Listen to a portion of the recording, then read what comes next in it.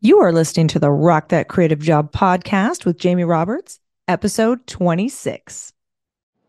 This podcast has a very focused mission to inspire, motivate, and empower you with the tools, insight, and guidance you need to get better jobs, better work, better pay, and build the creative career and life you've always wanted.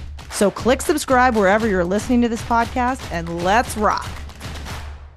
Hey, creatives. Welcome to part 4 of my mental health podcast series for the month of May. Today, we're going to talk about something that a lot of you have messaged me about, and I've worked with many of you on in private coaching sessions: toxic workplaces. Now, we all know this is something that can just absolutely take the wind right out of your creative sails. You're cruising along in a job, everything's going great. All of a sudden, you feel like things are not what they seemed in the beginning. People are starting to undermine your decision-making or publicly humiliate you or speak negatively about you in group settings. None of this is okay. None of this is helpful for your creative career, and none of this is good for your mental health. But sometimes we're not quite sure if we are actually in a toxic job or if it's just something that we need to deal with, and maybe we're making a bigger deal out of it than we should. I work with a lot of people one-on-one who come to me because they're unhappy in their jobs. And as we dig into it, they realize, wow, this is actually a toxic situation. And I don't know why I spent so much time trying to make it work when I could have used that energy to move away from it. So in this episode, I want to help you clarify exactly what you're going through so you can see it from a different perspective, because sometimes it's not as obvious as we think it should be. And we need to have the clarity and know if it's worth it to maybe move to another department or switch teams or just come to terms with the fact that we shouldn't be there at all. And we all know that over time, toxic workplaces lead to anxiety and depression. But sometimes we like to pretend it's not happening, or we blame ourselves for not being tough enough to handle the expectations of our managers or our coworkers or our peer groups or our clients. And that leads right to imposter syndrome, which keeps us stuck in these cycles that really begin to affect our mental health. And because creativity has inherent emotional risks, we have to be vulnerable to do what we do. And we have to do it every single day. So when we open ourselves up like this and expose that soft underbelly of our innermost creative worlds, this inevitably invites those who might see us as an easy target. And this is obviously not okay. But I can tell you from experience, if you've ever cried at work, it's not because you're emotionally unstable. It's not because you suck at your job or that you can't take the heat. It's because you feel trapped. You don't want to deal with another day of stress and rejection, but you really need the job. You need the health insurance. You need the stability. I get it. And I've been there too. Sometimes a toxic job experience can turn into anxious, people-pleasing behaviors. Things you thought you would never do, but you don't feel like you have an option to do anything different. So you continue to do the same thing over and over, but you're getting the same results. And we all know that's the definition of insanity, which is true because it does make you feel like you are kind of going crazy, like you're being gaslighted. And if you find yourself working extra hard to exceed expectations while simultaneously feeling unappreciated, this leads right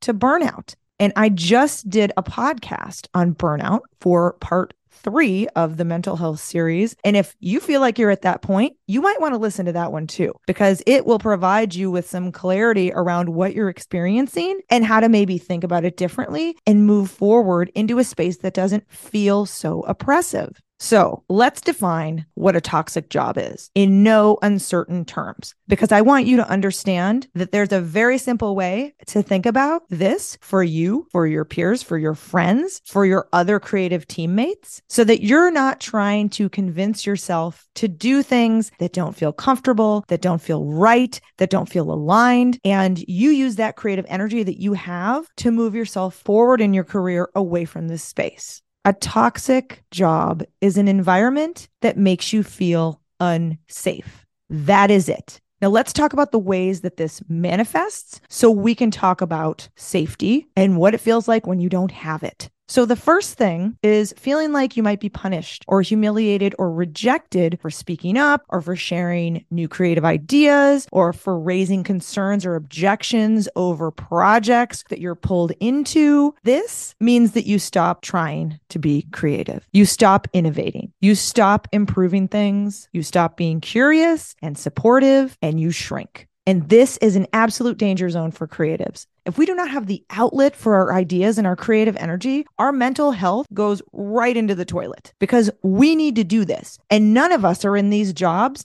because it's easy money. You are pushing these ideas out. And when you finally have them, there's that feeling of elation, that excitement that you've solved something, you figured it out. If you're not able to do that and you have to keep that bottled up, you are going to suffer and you are going to fall right into that anxious, depressed state. And then you're going to burn out and you might leave the industry. And that is not okay.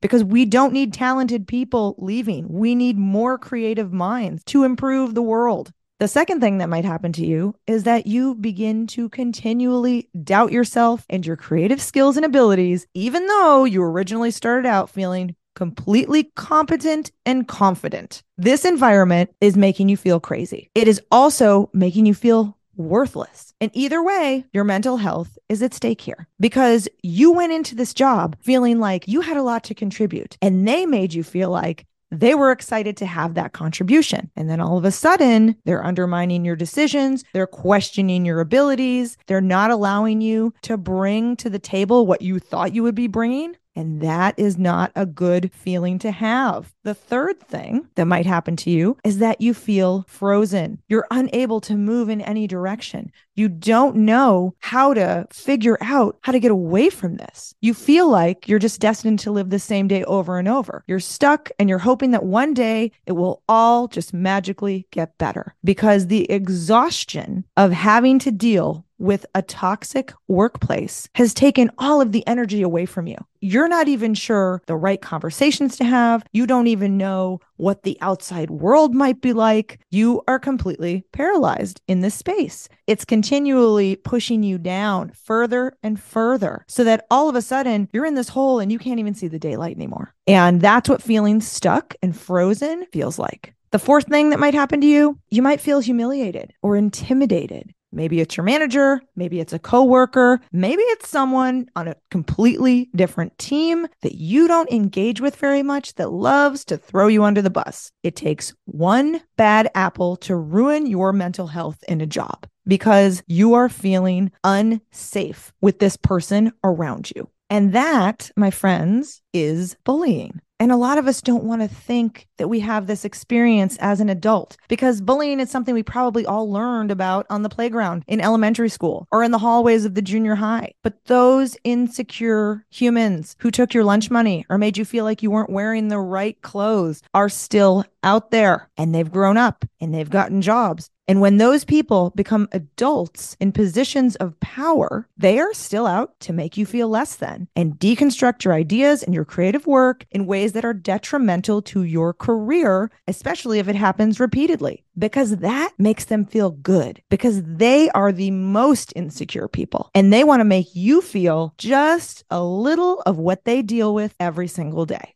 Bullying is actually defined as repeated health-harming mistreatment by one or more people who develop repeated patterns of abusive conduct that takes the form of verbal abuse, leaving the target to feel unsteady, unsafe, and uncertain about what might happen next. So if you're in a creative environment where you go into a meeting to present your work and you are terrified at what someone is going to say, what questions they're going to ask you in front of people, how they might undermine your decisions, how they might leave you to defend yourself in front of clients and not support you in any way, that is a bullying environment. And that is not okay. And you need to remove yourself from those people. And sometimes we don't see it clearly because we don't want to. Because once we see this clearly, then we have to change things. That's a lot of work. I'm not discounting that. I've been on the other side of this so many times. But it doesn't mean that someone else gets to systematically dismantle your creative potential because that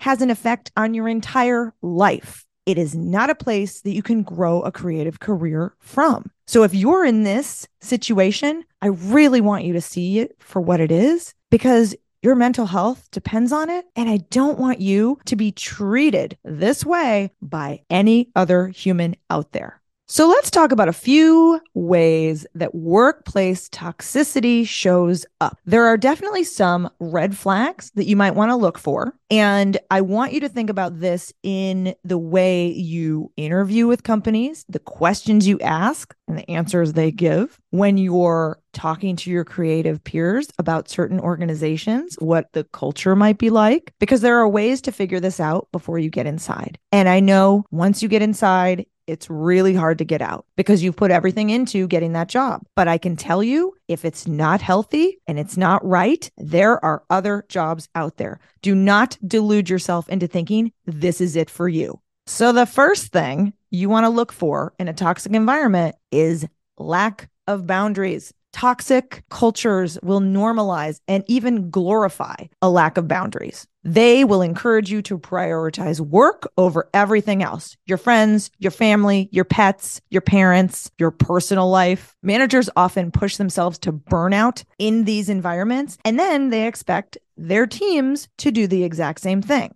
So if you're in an interview conversation with a creative director, an art director, a marketing manager, you should absolutely ask how they deal with burnout, because their answer is going to tell you a lot about whether they see it as a problem, whether they're concerned about it, or whether that's just how they kind of live their day to day. Because if they live that way, you're going to live that way. The second thing to look for in a toxic environment is a lack of trust between coworkers. The lack of trust in a toxic workplace is absolutely palpable. You can just see that people are trying to get ahead of one another. They're not sharing ideas. They're keeping things to themselves. They want to take all the credit for work that isn't theirs. We've all seen these people. We've all seen these teams. And it is absolutely exhausting to try and function as a creative in this type of environment. And this one leads us into the third thing you want to look for, which is there is zero room for mistakes. These are environments that are very blame heavy, and there's really no room to make any errors or learn from your mistakes. And this is, as we know, sometimes how we learn best. We do something, it doesn't work. We realize, oh, we didn't take into account this information. We didn't ask this person. We didn't know these things. And we adjust and we go forward with that knowledge and we create a better product. In toxic environments, there's no room for any of that,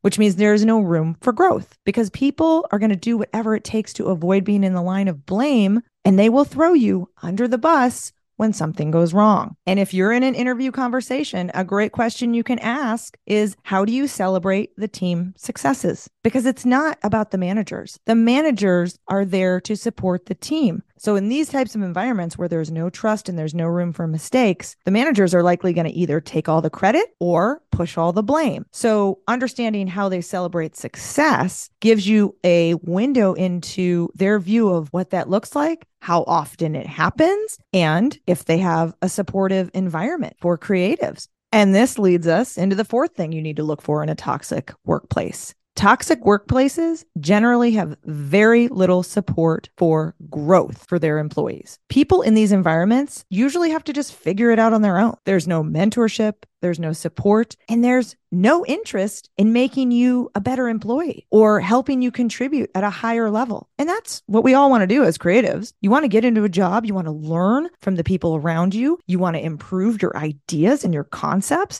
you want to figure out how to work collaboratively and get that energy flowing. And if you're in an environment where no one wants to help you do any of those things and it's not even on their radar, it's going to be really hard for you to engage for a long period of time. Because after a certain point, you're only going to know what you know. And if someone isn't helping you actively support that growth that you desire, you're going to run into a dead end. And you're going to feel like your skills have atrophied. You're going to feel like you're not up to speed with trends or the technical aspects of this industry, which we all know are sometimes really hard to keep up with. So that's another question you can ask in an interview. Ask them how they actively support their employee growth. And they better have a great answer that's not, oh, we let the employees lead that, because that means we don't care. And if someone wants to grow, then they can do it on their own time. When in reality, it's in their best interest to help you grow because you're going to be a higher contributor in that organization if you have